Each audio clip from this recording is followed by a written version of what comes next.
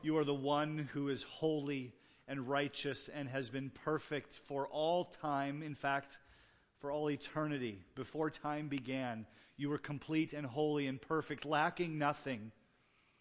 And yet you chose to create. You chose to create life and to breathe into mankind the soul of life, different than all the rest of your creation. In doing so, you gave man the choice to sin, and our representative, our great ancestor, Adam, chose to sin. Because of that, we live under a curse today. And though that didn't surprise you, for you knew what would happen, you knew what you would do, it was always your plan to be the rescuer for us. So thank you for, in eternity past, planning to send Jesus, God the Son, to be our sin, to stand in our place as our representative, so that we, by faith, might have life. We thank you, Father, for the simple truth of the gospel, that all are sinners and fall short of God's glory, that all deserve punishment in hell, forever separated from God, our Creator. But you, in your love and compassion and generosity, and in your justice and righteousness, sent Jesus so that he might be the perfect sacrifice on our behalf. And you have freely provided this gift of salvation that we receive by faith, so that when we do so, when we recognize our sinful state and accept Jesus as our Savior, you make us clean. And though we don't always live up to that, in fact, we regularly do not live up to that, you have called us clean. You have called us your children. You've promised to one day make us whole, where the sins of this earth will no longer be part of our desire or even capacity, where the pains of this earth, the struggles, the difficulties day in and day out will all be behind us. For not only will we be made right and perfect in our constitution and in our bodies, but we will be in a perfect environment where thorns will no longer infest the ground, when our labor will no longer be toilsome and hard. Father, we look forward to that day. This week, Lord, we set aside time to express our thankfulness to you, and that gratitude isn't because everything's right. Everything is not right. There is loss that we've experienced. There is pain that we go through. There is struggles all the time. But our gratitude to you is genuine and real, because you are the giver of every good gift, and you are the one who gives us hope. You are the one who gives us that wellspring of hope that thrives in the midst of sorrow and struggle and trial and difficulty. And because your promises are true, we know without a doubt that you will one day make all things new. So, Father, let us thank you in advance for doing such a thing.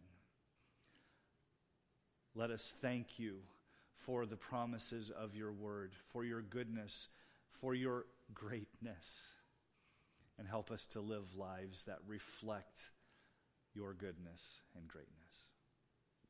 Father, thank you that we could gather here together today to worship you as your people. Father, I ask that you would be pleased to work in our hearts and lives through the power of your word, that we would not resist your spirit in any way, that we would not resist or reject your word, but that you would grow us today. It's in your Son's name we pray. Amen. I invite you to join me in the book of Philippians. Philippians chapter 3. When we get there, we will begin in verse number 8. Our series is The Mind of Christ, for it is Jesus Christ who is our perfect example of humility and obedience to God the Father. He, never having sinned, still obeyed God the Father, not because that was not because he didn't want to obey. He did want to obey. But his obedience wasn't necessarily easy either. To leave the glories of heaven and come here and live with people like us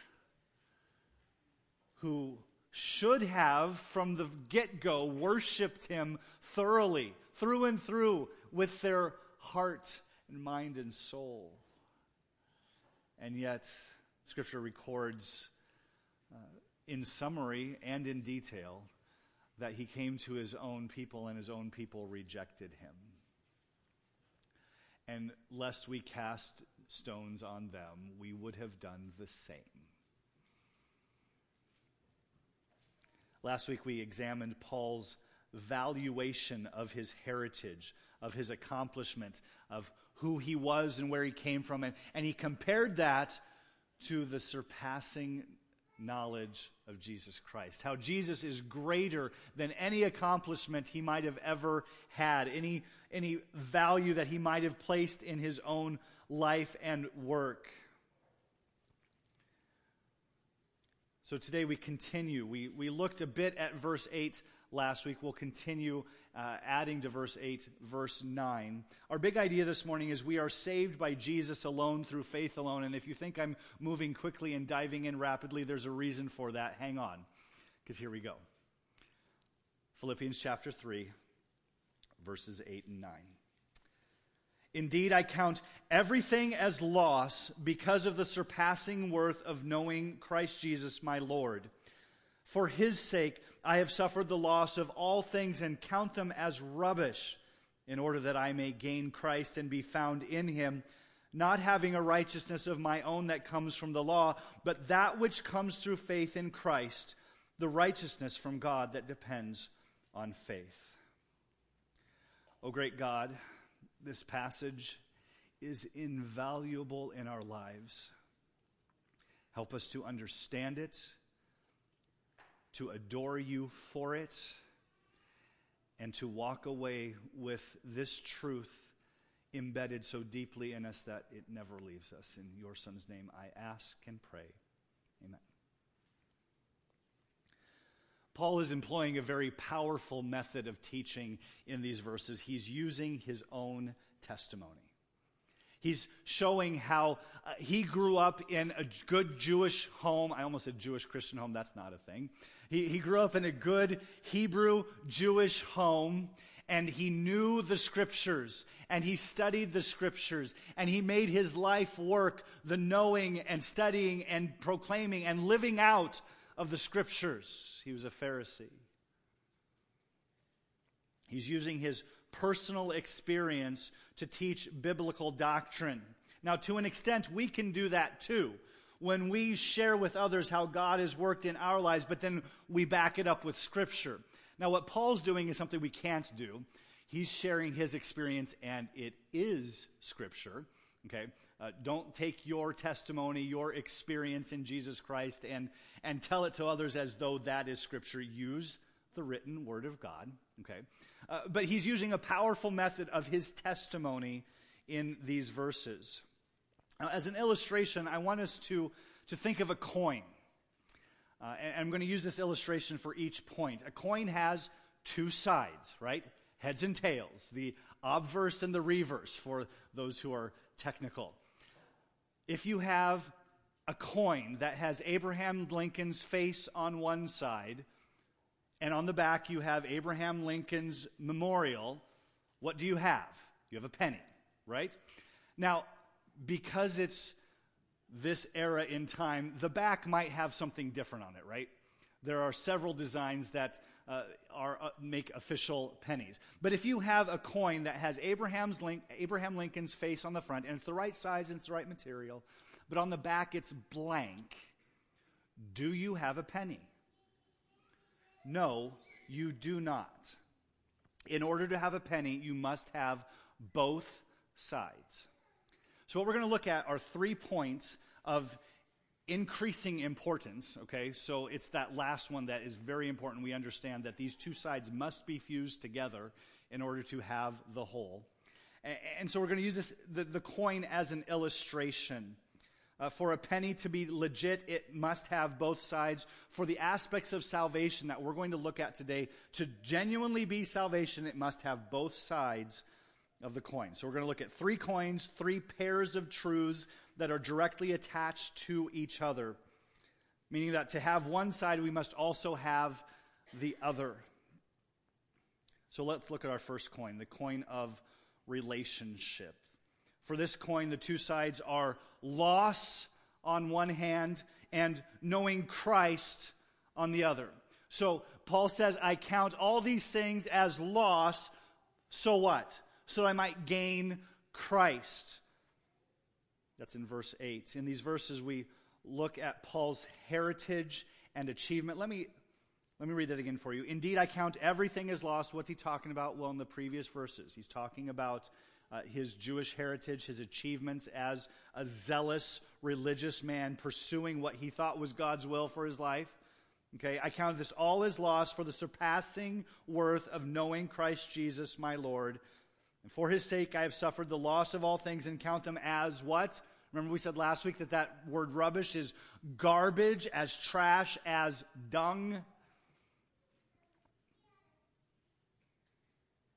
In the verses, we see his heritage and achievement and the great pride that he took in them previously. But now compared to the surpassing weight of Jesus, that's just all nothing. His example, his testimony is actually a natural way that we would respond prior to salvation as well. Remember, he had great pride in where he came from. He talked about being of the tribe of Benjamin. He knew his heritage. He was a Hebrew of the Hebrews.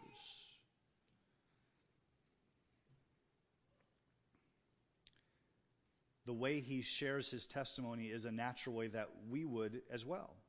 In fact, there's a certain percentage of us who would start out our salvation story like this. I grew up in a Christian home. First of all, praise the Lord that the Lord saw fit to have you grow up in a home that loved the Lord. But growing up in a Christian home does not save you. Now, it can lead to your salvation because from a child you've heard the Holy Scriptures, as Paul reminded Timothy in 2 Timothy chapter 3. So on the one hand, praise the Lord. In your most formative years, God saw fit to bless you with exposure to the gospel and examples of godly life. But on the other hand, a godly heritage only saves you when it directs you personally to the gospel and to saving faith. Just growing up in a Christian home does not save. So Paul takes his godly heritage, that relationship with his family, of his ancestors, and he makes a comparison to his relationship with Christ. And he says, all that is nothing compared to Jesus Christ. Now, it's important to note how the culture among the Jewish people, how they thought of comparisons. It was true then, it's true today among the Hebrew people. In their culture, everything is either black or it is white. It is all yes or it is absolutely not and never going to happen. Okay, so they either really, really love something or they really, really hate it. They just don't think and speak in gray areas like we do a lot. We see this cultural mindset shine brightly in the Gospel of Luke. In Luke 14:26, Jesus is teaching his disciples. He says this, if anyone comes to me and does not hate his own father and mother and wife and children and brothers and sisters, yes, and even his own life, he cannot be my disciple. Now, In this verse, is Jesus really telling his disciples to disobey the law of God? Because doesn't the law tell us to love our parents, to love our family, to love even our neighbors, to love even those who hate us? Is Jesus really telling them to disobey the law in order to be his disciple? No. He's saying that in comparison to your love for your family, your parents, your children, your spouse, that love should look like hate compared to your love for Jesus. Right? That's what he's saying. So that cultural concept of all or nothing shines through all throughout Scripture. And in Philippians chapter 3, Paul is not despising his Jewish heritage by calling it rubbish, nor does he even hate the zeal that he had before, though certainly he probably hates some of the things that he did in that zeal, persecuting the church as certainly one of those things he would hate. No, he's making a comparison. In light of the all-surpassing worth of Jesus Christ, every other relationship looks and feels and smells like garbage. Because Jesus is that great and lovely and sweet. Who are you hanging on to? Are you treasuring someone or something more than you treasure Jesus? See, with this coin of relationship, there is loss. There is the abandonment, the giving up of all these other relationships compared to the value of the relationship we have with Jesus Christ. Don't hear me wrong. I'm not saying all of a sudden we neglect all others. No, I'm saying in comparison to our relationship with others, our relationship to Christ must be that strong. Both sides of this coin will be here for a believer in Jesus Christ. The loss of affection for their heritage, for their achievements, for all these other things, and a growth, a gain of love and a focused attention for Jesus Christ. If you are trusting in your achievement or past or anything other than trusting in Jesus Christ alone for your salvation, then I'm sorry, you are not saved. For we are saved by Jesus alone, through faith alone. The second coin we see in our passage is the coin of unity. The gain of Jesus Christ, the gaining of that relationship with Jesus Christ is one face of the coin. The other face of the coin in this illustration, remember these coins are not completely linked to each other. We're three separate coins. The second coin, the flip side of gain of Jesus Christ is remaining with Jesus Christ. If you have gained Jesus Christ, then you will remain in him. You will still be unified with him. So I'm calling this the coin of unity. Where is this? Verse 8, about halfway through. For his sake I have suffered the loss of all things and count them as rubbish, in order that I may gain Christ and be found in him. Gain is more past tense. Found is that ongoing continuation. Paul's past was that he was a zealous Pharisee. His past was that he was a teacher of the law. But also in his past was the road to Damascus. I love that story. And I know the author Luke loved that story because it finds its way into the book of Acts multiple times. How Paul, walking on the road to Damascus in order to persecute the church, was stopped dead in his tracks by the voice of God. And he responded in faith and repentance. He turned away from his sin and turned toward God in a glorious way. His gain of Jesus Christ that happened in the past is evident because he remains in Jesus Christ in the present. Here's the issue. Many people have had a come to Jesus moment.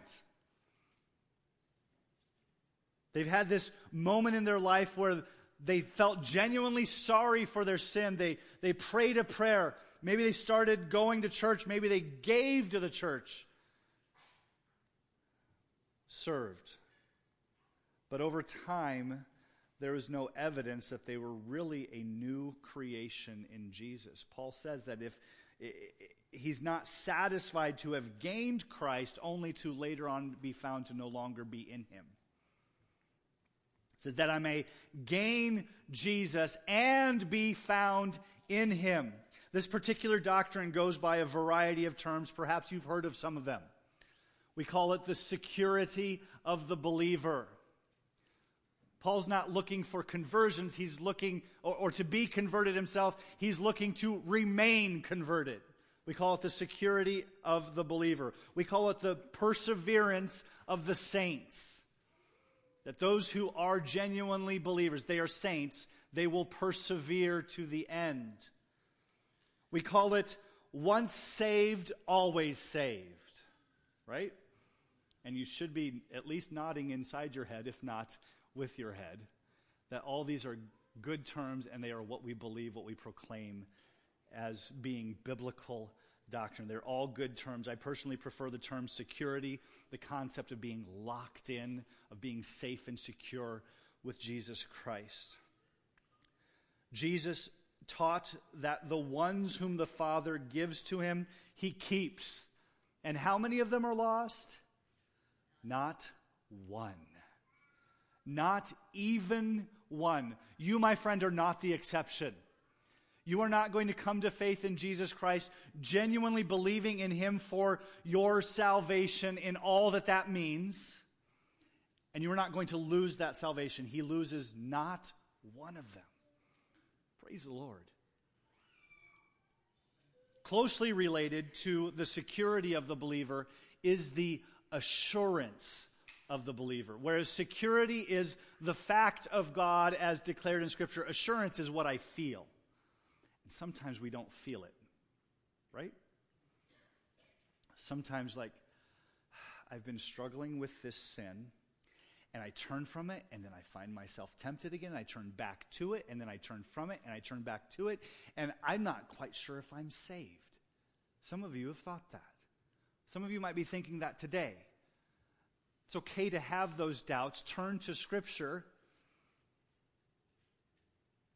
If you still struggle with doubts, I will help you turn to Scripture. Assurance is the confidence that I have that I am saved, or that you can have that you are truly a believer in Jesus Christ. And that assurance is based on the security of the believers found in Scripture. Here are some verses you can jot down. I didn't manage to get these on a list. I apologize. I should have done that. 1 Peter 1, 3, and 5. If you're taking notes, just write down this reference. 1 Peter 1, 3 through 5. Blessed be the God and Father of our Lord Jesus Christ. According to his great mercy, he has caused us to be born again to a living hope through the resurrection of Jesus Christ from the dead, to an inheritance that is imperishable, undefiled, and unfading, kept in heaven for you. Okay? Do you hear the security there? It keeps on going. Who by God's power are being guarded through faith for a salvation ready to be revealed in the last time. Who is keeping you saved in these verses? It is God himself. He has this inheritance, this gift to you, waiting for you in heaven, and he, by his power, is keeping you and keeping it for you. Let me read that part again. This inheritance kept in heaven for you, who by God's power are being guarded through faith, that's your faith, for a salvation ready to be revealed in the last time. Here's another verse. Ephesians 1, 13 and 14. Ephesians 1, 13 and 14.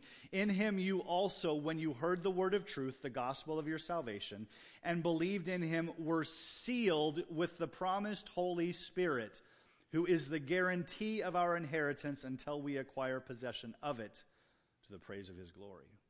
How are we sealed and secured? By the Holy Spirit. Again, God himself. John 10:28. I referenced this or alluded to this just a moment ago. Jesus teaching his disciples, he's praying. He says, I give them eternal life, and they will never perish, and no one will snatch them out of my hand. He goes on to say that the Father holds on to them as well, so you have that double hanging on to by the Godhead of your soul. Ephesians 2:8. For by grace you have been saved through faith, and this is not your own doing, it is the gift of God.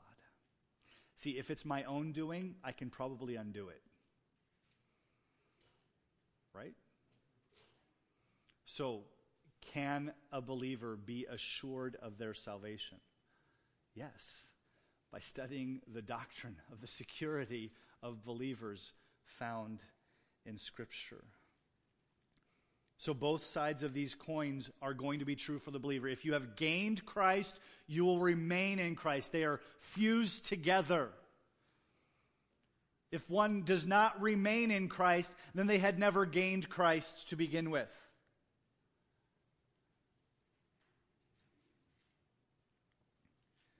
Now, the third point that we're about to get to is the most important one. And if that's the case, why not just skip to it? Paul is building a logical argument. In fact, the more you read of Scripture, you can take this with any passage, but especially the writings of Paul. He is very meticulous in the formulation of his writings, in building these compounding arguments to make his point. Logically, if anyone were to have reason to trust in their own person for salvation, it should have been Paul. That's what he built for us in the verses we looked at last week and we've touched on this week. If anyone should have been able to trust in his own works for salvation, it should have been Paul. And what does he call it? Garbage. He instead renounces any sort of merit he might or others might think he has, because salvation is found in Christ alone, through faith alone. Now, I'm not sure if I've made my big point clear yet. Salvation is found in Christ alone, through faith alone, not our position in society, not our family heritage, not our achievements, not our accomplishments, not our works, in Christ alone, through faith alone. Which brings us to the third coin. We've had relationship and unity. Here's the coin of salvation. This is the coin that understanding it in a biblical, godly sense, the way God intends us to understand these truths, are of eternal life and death importance. It is take note, highlight, mark up, scribble and put bright shining lights on this truth in your notes or in your mind, however you are taking note of this. This is of the most importance. And here is our coin. Righteousness is the flip side of faith. Righteousness on one side and faith on the other. If you have faith in Jesus Christ and all that it means to have faith in Jesus Christ, you have righteousness, the righteousness that God requires for you to be entered into heaven. Conversely, if you are righteous in God's eyes, then you are righteous because of your faith and not because of your works. Again, this is eternal life and death importance. What makes this doctrine of this level of importance is because the largest religious group on our planet is the Roman Catholic Church, claiming 1.2 billion members. That's around 15% of the entire world's population would claim to be Catholic.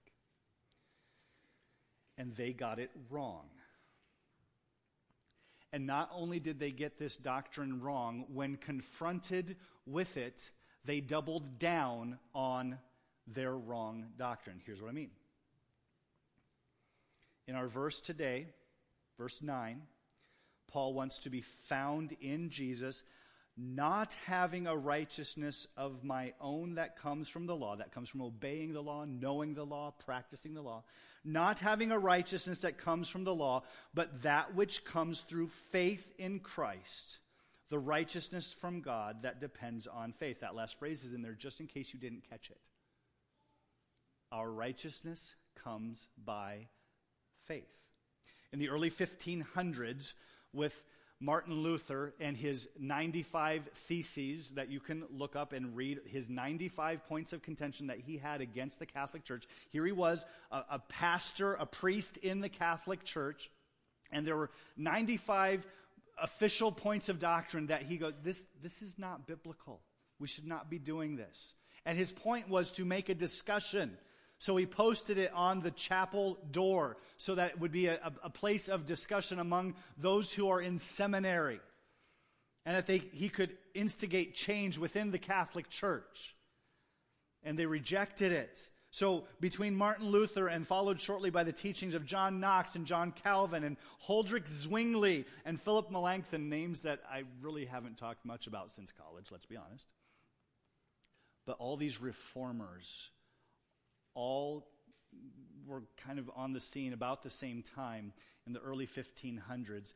And in 1545 and in the following years, the Catholic Church responded by clarifying their own doctrine as a kind of a reaction to the Reformation. These are known as the canons of the Council of Trent. If you just remember Council of Trent and look it up, you can find all these canons that I'm going to talk about, these doctrinal statements that they put together. And what was going on is in the Catholic Church, there was actually some blurriness as to what official doctrine was. Martin Luther would say, you are saved by grace alone, through Christ alone, by faith alone, as revealed in Scripture alone, to the glory of God alone. That was Martin Luther's mantra. And there were others in the Catholic Church that agreed with him, but there was this blurriness because there were others who were saying, no, you are saved by having Jesus pay for your sin, but then you must earn your righteousness afterwards. And when you don't earn enough righteousness in your lifetime, guess what? You have to go to purgatory.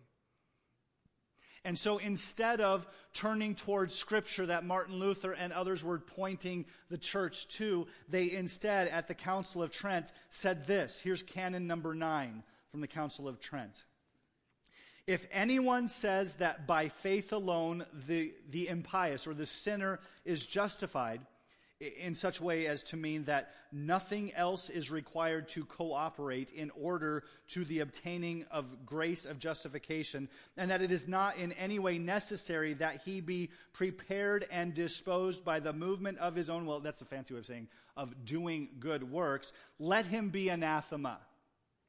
Now, we don't use that word anathema very often. It is as theologically snobby a curse word as you could come up with. It is. Let me boil that down a little bit. Canon 9 says of the official doctrine of the Catholic Church that has never been recanted. So this is from the mid-1500s, has never been abandoned, has been reinforced actually by the Catholic Church, is that if anyone says that they are made right in God's eyes by faith alone without adding works to it, let that person saying that be accursed. I guess I'm accursed. Canon number 24.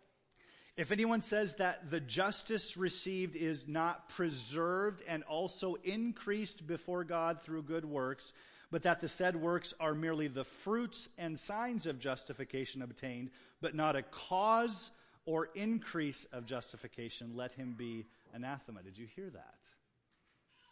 If anyone says that I am justified and I do good works because I am justified under God's word because of the blood of Christ, because I have faith in Jesus Christ, and I do good works in response to it, and not doing good works in order to gain or increase that justification, let him be anathema. Canon number 30.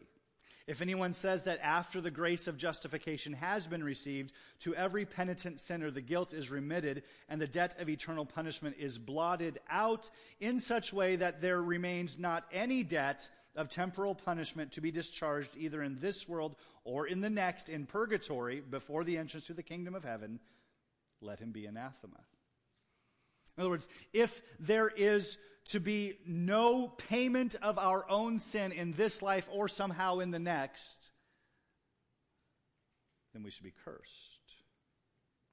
So instead of being faced with Scripture by the Reformers, instead of submitting themselves to the Word of God, the Roman Catholic Church went the other direction and made it very, very clear that we are not to believe that salvation comes through faith alone in Jesus Christ. And yet today's passage in the Holy Bible, we read that our righteous state is placed on us by faith in Jesus and not by works. In fact, he said that, didn't he?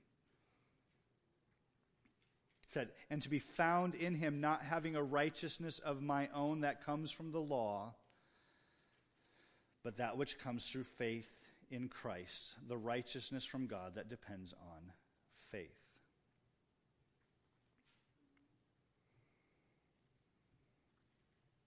And yet, this is not the only verse that says such things. If it were, we might struggle. This is not a one-off verse, obscure sort of doctrine. Here are some other passages. Romans 3:28. For we hold that one is justified by faith apart from works of the law. Let me read that again.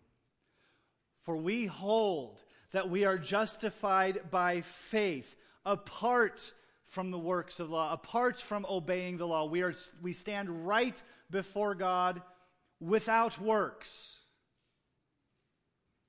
Can it get much clearer? It's not to say that obeying God's word is unimportant to us. It is important to us. But obeying God's word does not and cannot save. Obeying the law of God does not and cannot save. Only faith saves. Faith has always been the basis of justification, of being made right or being made just, hence the word justification, in God's sight. Genesis 15:6. And he, Abraham, believed the Lord, and God counted it to him as righteousness. Abraham believed and was made right. But the Roman Catholics would use this same verse as quoted in the book of James. I'm going to put this on the screen for us so we can look at it together. James chapter 2, beginning in verse 20.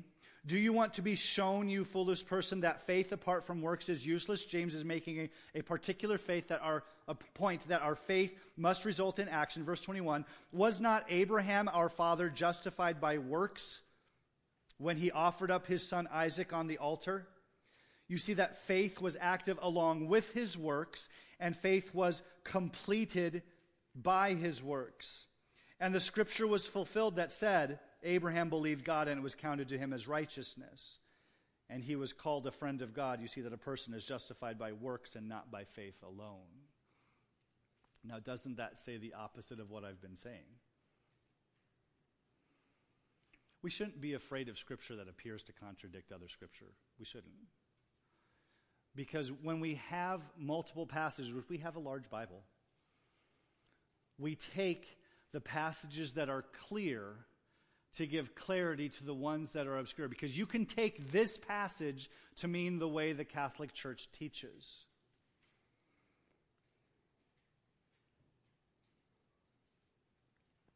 So what do we do with this? Do we cower? Say, I guess the Catholics are right. By the way, it is not my intention to bash the Catholic Church. We live in a very Catholic area. And you have friends and family. I have friends. I don't have any family that are Catholic, but I have friends who are Catholic. And they're good people. They're nice people, many of them. The kind of people you would like to have as your neighbor. But they're lost because they miss this coin. Let me keep going. James was the first book of the New Testament to be written, and that's important to keep in mind. As the church was started, they understood grace by faith alone. They understood salvation by faith alone so much that they were being inactive.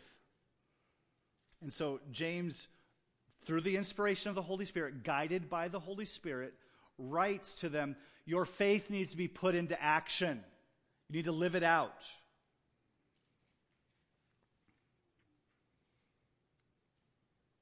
Later, Paul writes, also under the inspiration of God, in the same way, not to contradict James, but to clarify. Romans chapter 5, about halfway through verse 9, we read this. And by the way, I'm giving you these passages so that you can tell, you can read the context. I'm not picking and choosing, trying to make a passage say something that it doesn't say. Okay? I know it's time to go. It's fine. Romans chapter 4, verse 9. For we say that faith was counted to Abraham as righteousness. That's what I was saying earlier, but then gets a little distorted, a little murky in James.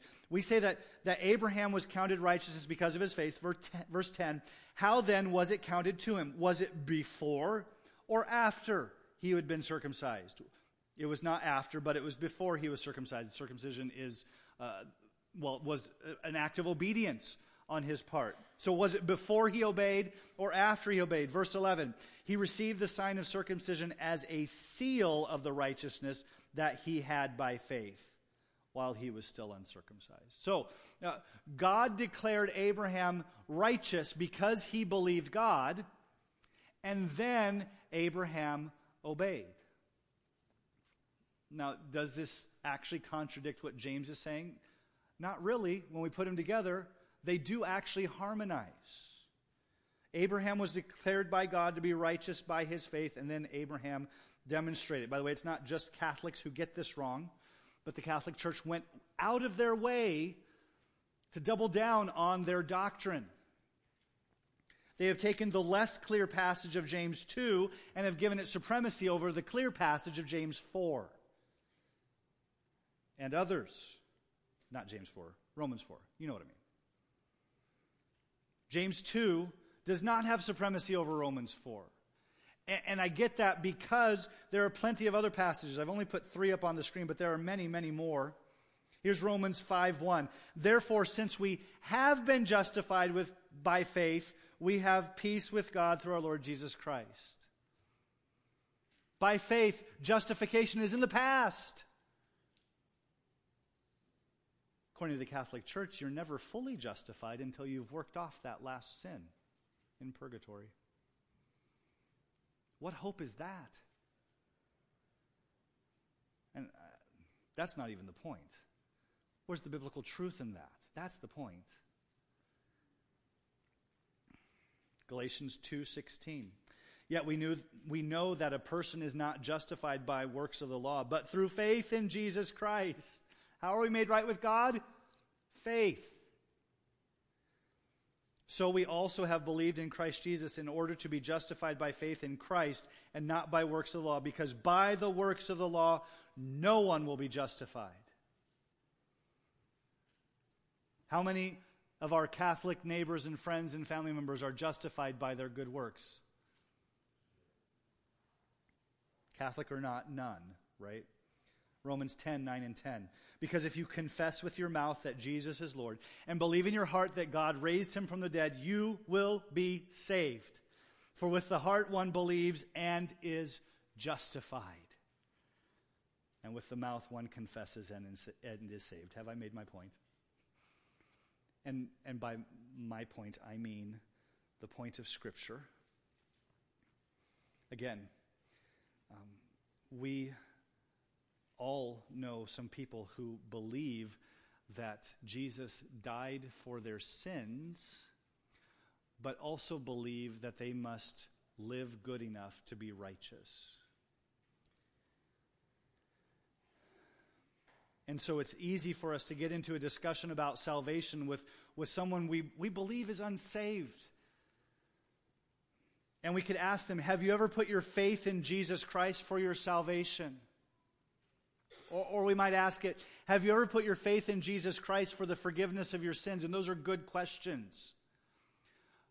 But a good Catholic person could answer yes to both of them and still be lost.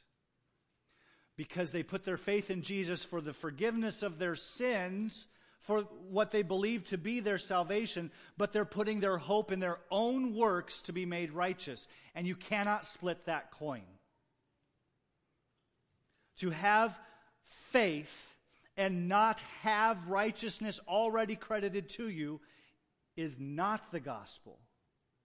It is a false gospel, and it is valueless.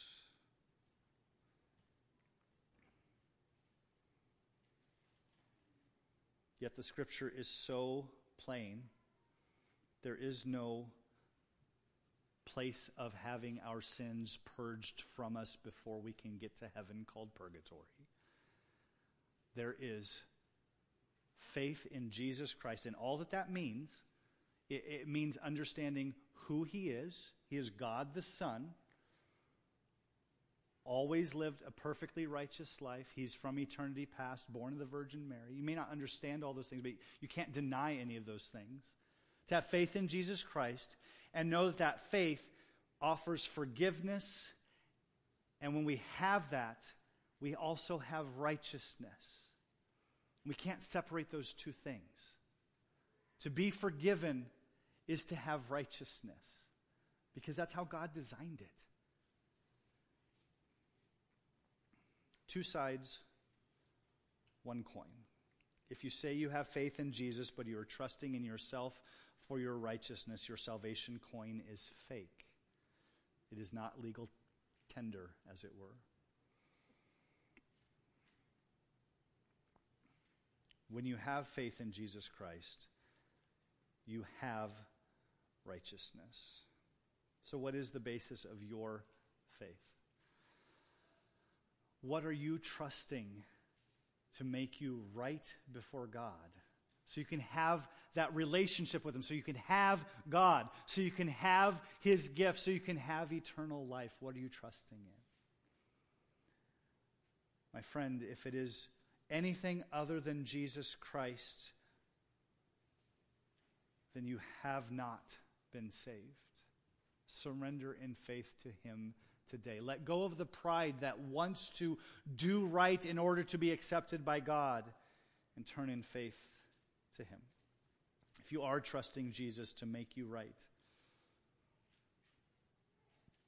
then carefully and purposefully share the gospel with those who don't understand this vital, vital truth. Yes, we receive forgiveness of sins through faith in Jesus Christ. And yes, we receive His righteousness at the same time. Let's pray. Father, your gospel is so simple and profound.